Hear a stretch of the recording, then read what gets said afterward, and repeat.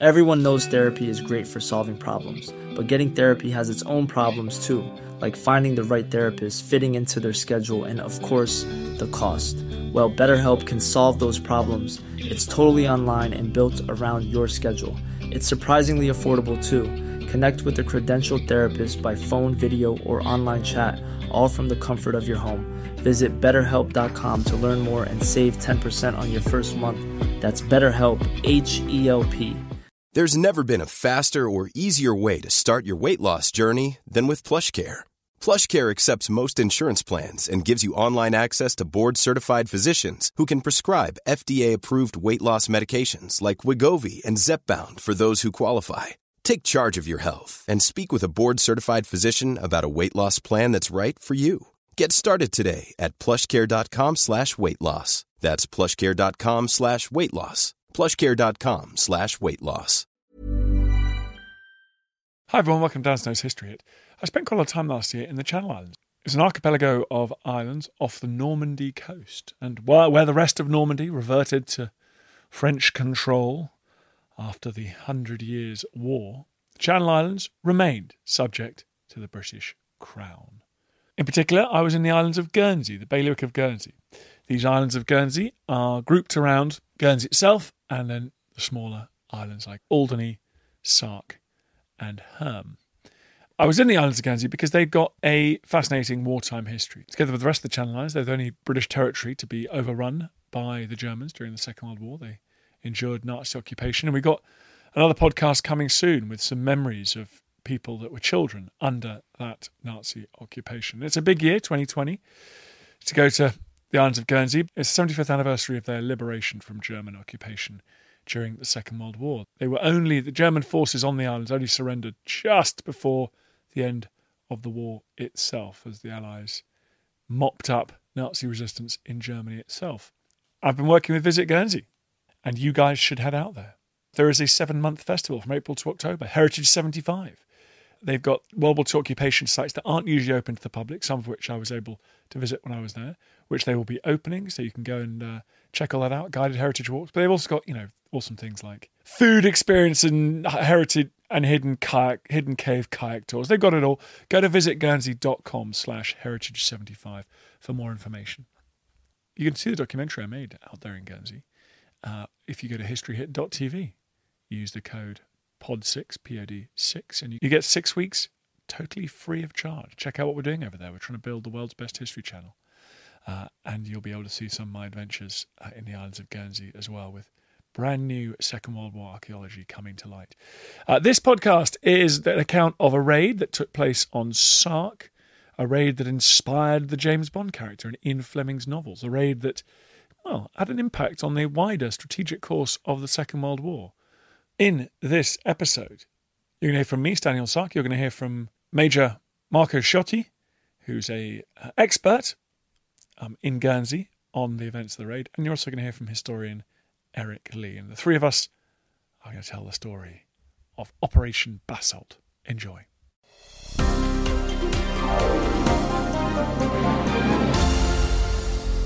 I've come to a headland on the south coast of Sark in the Channel Islands. I've got a low autumnal sun which is turning this cerulean blue water around me silver as it shines down over Jersey. I can see about 8 miles away. And this is a precipitous cliff, but it wasn't too precipitous for the British Commandos, because here in October 1942 they launched one of their more famous raids. Britain had been driven out of the continent following Dunkirk in 1940. And Winston Churchill was determined that the fighting would be taken to the Germans on the continent, not just in theatres like North Africa. Firstly, they did a bunch of these. This was not the only time they ever did a raid like that. And the other ones they'd done were particularly successful. And it came out of Churchill's mind. Churchill couldn't bear the idea that parts of the British Isles were occupied by the Germans and nothing much was happening there. So Sark was described by the Germans as a kleine Paradies, a perfect little island of paradise. The RAF wouldn't bomb it. So the Germans were there. It was like holiday camp for them. This was unbearable for Churchill. The Commandos were formed and they carried out a series of raids. Famously, there was a large amphibious raid on Dieppe, but there were raids at places like Saint-Nazaire. There were raids in Norway, all sorts of raids. This raid on the Channel Islands was designed to gain intelligence about German building on the Channel Islands, the so-called Atlantic Wall, which was a huge series of fortifications designed to stop Allied invasion of northwest Europe. But it was also designed to check on the people of Sark. They were subjects of His Majesty King George VI, after all, the only British subjects that had been incorporated into the Nazi German Empire. And this raid took place led by a guy called Geoffrey Appleyard, and on the night of October the 3rd, very late, just before midnight, on the night of October 3rd, he led his men, 12 men, up this cliff that I'm standing on now and inland. It was the second attempt to land on the island. It was the usual formula in that they were trying to take prisoners of war to find out, get some intelligence and find out enemy dispositions on the island. On the night of the 3rd of October, which was actually a very hot, sunny day in Sark, the force set off an Operation Basalt on MTB 344, which was a motor torpedo boat, so yes, very, very fast. Stripped down one, which was faster than average, commanded by Lieutenant Freddie Bourne. That crossed the channel and went south about Sark and approached the Coupe, the causeway between Big and Little Sark, and it was challenged there by a searchlight, a German searchlight, that asked them to identify themselves. They very coolly responded in German with a searchlight to say that they were an E-boat with engine trouble. So flashing a light on and off, so Morse code. Yes. In German. In German. Impressive. In German, yeah. They were given clearance, so they put into Derrible Bay next to Pointe Chateau, which is known locally, the headland there is the Hog's Back. They landed in what was known as a Goatley boat, which was a collapsible wooden boat, a very basic canvas and wood thing. Landed on the headland, they climbed up the rocks, scaled the rocks. It wasn't a particularly difficult climb. When they got to the top, it was full moonlight, which was timed to aid them with their escape. When they got to the top, they thought they saw some enemy soldiers, and they waited for a while, actually, only to find out that they were targets because it was a range. So they proceeded from there.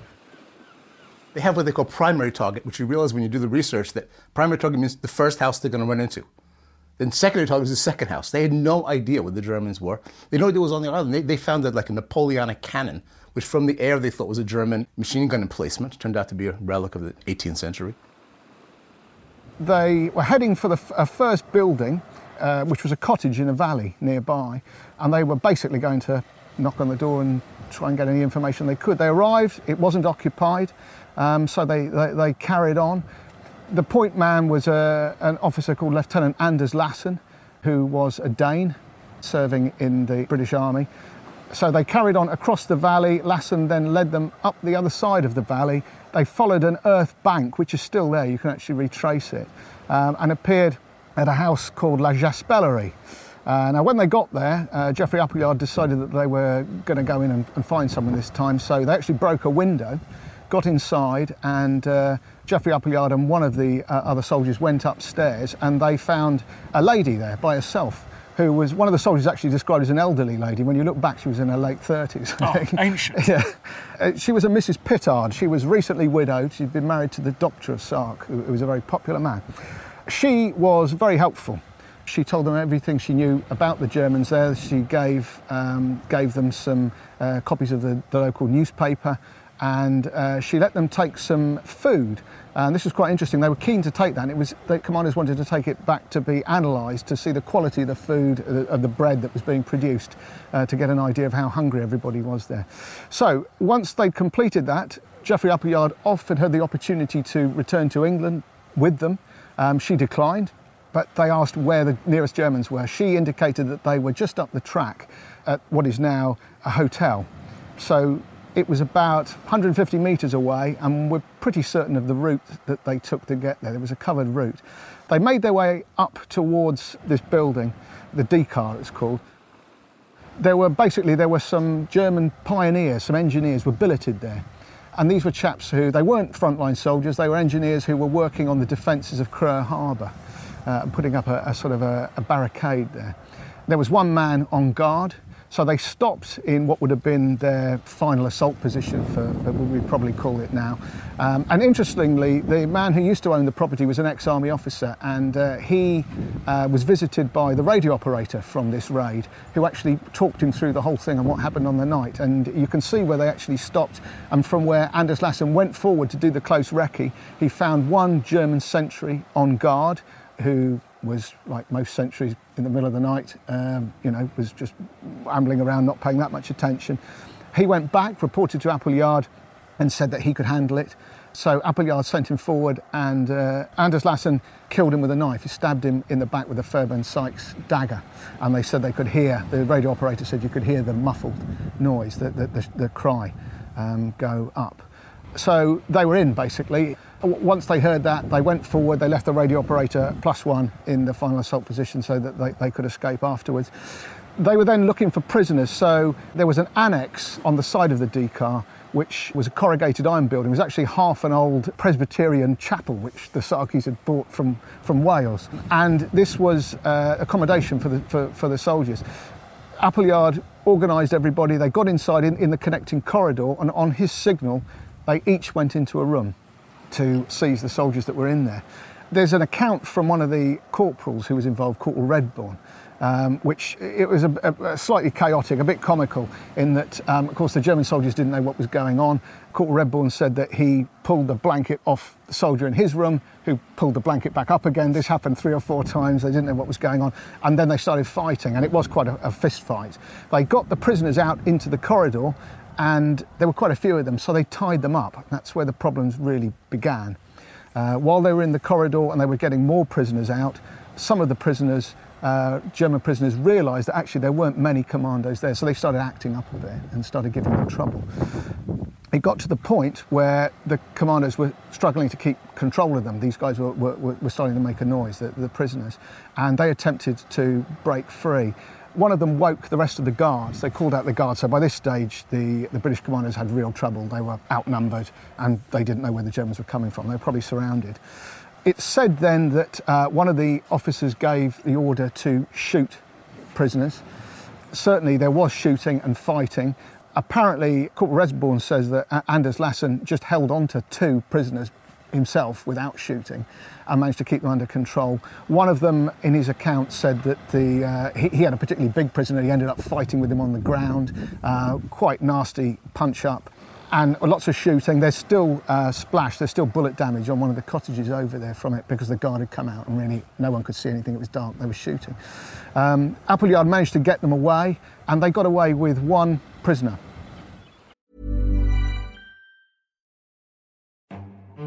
This is After Dark, myths, misdeeds and the paranormal. The podcast that takes you to the shadiest corners of the past, unpicking history's spookiest, strangest and most sinister stories. I'm Maddie Pelling. And I'm Anthony Delaney. Join us every Monday and Thursday and we'll take a look at the darker side of history, from haunted pubs to Houdini to witch trials and arsenic-laced breakfasts. Follow After Dark, myths, misdeeds and the paranormal wherever you get your podcasts. Brought to you by History Hit. There's never been a faster or easier way to start your weight loss journey than with PlushCare. PlushCare accepts most insurance plans and gives you online access to board-certified physicians who can prescribe FDA-approved weight loss medications like Wegovy and Zepbound for those who qualify. Take charge of your health and speak with a board-certified physician about a weight loss plan that's right for you. Get started today at plushcare.com/weightloss. That's plushcare.com/weightloss. plushcare.com/weightloss. Looking for the perfect gift to celebrate the moms in your life? Aura frames are beautiful, Wi-Fi connected digital picture frames that allow you to share and display unlimited photos. It's super easy to upload and share photos via the Aura app. And if you're giving an Aura as a gift, you can even personalize the frame with preloaded photos and memories. And also remember, when using messaging apps, they shrink the photos. You cannot print those out. You cannot blow them up. This is high quality imagery going to one of the most important people in your life. The Aura app is super easy to set up. It takes about 2 minutes and you're going to love it. There's free unlimited storage, add unlimited photos and videos, and invite as many people as you want to a frame. Right now, Aura has got a great deal for Mother's Day. Listeners can save on the perfect gift by visiting auraframes.com to get $30 plus free shipping on their best-selling frame. That's AURA frames.com. Use code DANSNOW at checkout to save. Terms and conditions apply. They got not just any German. This is like one of the unknown things about it. When you do a little bit of research and digging, the guy they got was the commander of the group. When all the others began running away, panicking, and thinking they could do this, the one guy who kind of knew what he was doing, the commander, realized this is really a stupid idea. We'll just go with the British and get in the boat and, there's no reason to resist. We could die. And they did die, some of them. So the guy they captured actually was the one guy who could tell them stuff about the mines. And not just in Sark, they had just come from France. So he could talk about stuff that was very relevant to the D-Day landings. And he was considered a gold mine of intelligence. So there were no British casualties. They got one prisoner and they killed 3 who are buried in Fort George Cemetery over here. They retraced their route in the dark, running flat out, and they were pursued by the whole guard. They rowed their little dory out to the waiting motor torpedo boat, which had been given strict instructions to leave by 2:30 in the morning if Appleyard had not returned. It was now 3:30, and as they rowed out to this motor torpedo boat, they heard its engines go on. It was about to abandon them. They made it to the boat in the nick of time, and it was able to power back across the channel at around 40 knots, making it back to British waters before daybreak. Germans didn't know what hit them. Right? It is pitch black. They have no idea what's going on. They know there's been some shooting and some guys have been taken. They don't know what's happened. And in the morning, they find some bodies. And they realize that some of their men had been, the British have gotten away, and some of the men have been killed, and the men who have been killed had their hands tied. Word goes to Hitler. He says this is a war crime. He's shocked. Imagine Hitler thinking, he's the hypocrisy. This is unbelievable. He's absolutely shocked that somebody would do such a thing.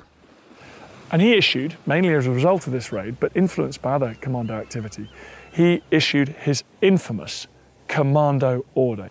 He said that the commandos should not be subject to the Geneva Convention because they were fighting in a criminal manner. He said, in future, all terror and sabotage troops of the British and their accomplices who do not act like soldiers but rather like bandits will be treated as such by German troops and will be ruthlessly eliminated in battle wherever they appear. Of course, in discussions afterwards and analyses, it's debatable whether it's a war crime. You're not allowed to bind prisoners. However, on the battlefield, while removing a prisoner, someone who's becoming a prisoner, it apparently is legal to bind them. You can't bind them in the camps, but on their way to the camps, you're allowed to. So the British had a defense of this. It was not illegal. And also, it was under battlefield conditions. They were saying if they had not done this, the Germans one of them actually started beating up the British, even with his hands tied. Some realized what a horrific order it was. The Rommel was one of them who refused to carry it out. But the commander in Norway and several of the others really did take this seriously and began executing Allied prisoners in cold blood. So that was a terrible repercussion. And so you kind of weigh all the Allied commandos who were executed, weigh that to the intelligence collected on Sark. Okay, maybe it wasn't worth it in that sense. But they couldn't have anticipated that the Nazis would start executing Allied prisoners. Some of the people involved in the raid would go on to play a hugely important role in special forces and indeed in the foundation of the SAS. Yes, that's right. It was an interesting unit, the SSRF. There were more officers probably than soldiers. And they all, as you say, a lot of them went on to play a key role in the rest of the war. Geoffrey Appleyard had done his holidays as a child there. So he guided them. His guidebook was a walking guide. It had been published in 1906, which is still in print. That's how they got them around the island. That's how he used to climb the cliffs there for fun. And they built a model, and he looked at home movies. His family had a movie camera. They'd made home movies on Sark. He looked at those to prepare for the raid. So it was kind of farcical and amateurish or whatever, but the results were spectacular. And Churchill demanded to meet with Appleyard immediately afterwards in Downing Street, and they met and they talked. Churchill was very proud of what they'd done. Geoffrey Appleyard formed part of one of the earlier SAS units, and he was the ops officer, and he was involved with the invasion of Sicily. A very sad story. 2 of his men were jumping into Sicily to organise the partisans. He briefed them, and they were going to jump from an aircraft. And as he was walking past them, just on a spur of the moment, he decided he'd go with them just to see them off. Is the sort of thing that you might do. So he climbed aboard, and the aircraft was never seen again. It's believed that it was probably a blue-on-blue, probably shot down by a US battleship. So invasion of Sicily, that's less than a year after he landed here in Sark. Yeah. All the officers on the raid were killed during the war. Not a single officer survived. There was that kind of bravery that inevitably they were all going to die. They all had illustrious careers, brave careers, throughout the war. Anders Lassen is a very well-known figure in the world of special forces, because the raid on Sark, in his account, that was the first time that he killed a man with a knife. And from there, his war just got bigger and bigger and more notorious. Some of the fighting that he did in the islands in the Mediterranean, he's credited with clearing one side of a street by himself. Sir Peter de la Billiere's book has got a chapter about him, some extraordinary things that he did. But he went on to be a squadron commander in one SAS, and sadly he was involved in the raid at Lake Comacchio in northern Italy just before the end of the war, and he was personally leading a squadron. It's a very shallow lake, and they were advancing down a very narrow causeway, so there was no way out. They came under fire, returned fire. It was quite a serious firefight. But then the enemy position put up the white flag, and he went forward to take the flag. It was a ruse, and he was killed. And the rest of the squadron piled in and finished the job. But so that was the end of his war. He was the only non-Commonwealth soldier in the Second World War to be awarded the Victoria Cross. It was a Dane, an aristocrat, and quite a character, quite a lot written about him. Did the Germans crack down on the people of Sark after? I mean, did Sark remain quite a cushy place? No, not at all. They immediately began deportations, and they started with the husband, who was American, of the Dame of Sark. He's one of the first that was taken off. A very large group was taken off right after that. So, I mean, they weren't punished in the way you'd be punished if you were in Poland, or Ukraine. I mean, this was a different level of punishment. The Germans always treated the British with kid gloves. They were very careful how they treated the Channel Islanders, as you know. But it got pretty brutal and pretty nasty at that point. And they reinforced Sark. I mean, they put many, many more mines. And Sark became much more of a fortress after that, for no reason. This is an important milestone, marking the further descent of German forces into criminality and barbarism. As for Mrs. Pittard, she was arrested, she was deported, she was sent to a camp in Germany where she spent the rest of the war. But then, this remarkable woman, who opened the door in her nightclothes and gave such valuable help to the commandos, came back to Sark, where she lived until her death in 1969, and she's buried just up the way here in the churchyard. I feel the hand of history upon our shoulders. All this tradition of ours, our school history, our songs, this part of the history of our country, all were gone and finished and liquidated. One child, one teacher, one book, and one pen can change the world. He tells us what is possible, not just in the pages of history books, but in our own lives as well. I have faith in you. Hi everyone, it's me, Dan Snow. Just a quick request. It's so annoying, and I hate it when other podcasts do this, but now I'm doing it and I hate myself. Please go onto iTunes, wherever you get your podcasts, and give us a 5-star rating and a review. It really helps, and basically boosts up the chart, which is good, and then more people listen, which is nice. So if you could do that, I'd be very grateful. I understand if you don't want to subscribe to my TV channel. I understand if you don't buy my calendar, but this is free. Come on, do me a favour. Thanks. Hey, it's Danny Pellegrino from Everything Iconic. Ready to upgrade your style game without blowing your budget? Check out Quince. They've got all the good stuff, shirts and polos, activewear, and fine leather goods, all at 50 to 80% less than other high-end brands. And the best part? They're all about safe, ethical, and responsible manufacturing. Get that luxury vibe without the luxury price tag. Hit up quince.com/upgrade for free shipping and 365-day returns on your next order. That's quince.com/upgrade. Hi, I'm Daniel, founder of Pretty Litter. Cats and cat owners deserve better than any old-fashioned litter. That's why I teamed up with scientists and veterinarians to create Pretty Litter. Its innovative crystal formula has superior odor control and weighs up to 80% less than clay litter. Pretty Litter even monitors health by changing colors to help detect early signs of potential illness. It's the world's smartest kitty litter. Go to prettylitter.com and use code ACAST for 20% off your first order and a free cat toy. Terms and conditions apply. See site for details. Thank you for listening to this episode of Dan Snow's History It. Please follow this show wherever you get your podcasts. It really helps us, and you'll be doing us a big favour. Don't forget, you can also listen to all of these podcasts ad-free and watch hundreds of TV documentaries when you subscribe at historyhit.com/subscribe. As a special gift, you can also get your first 3 months for just £1 a month when you use code DANSNOW at checkout.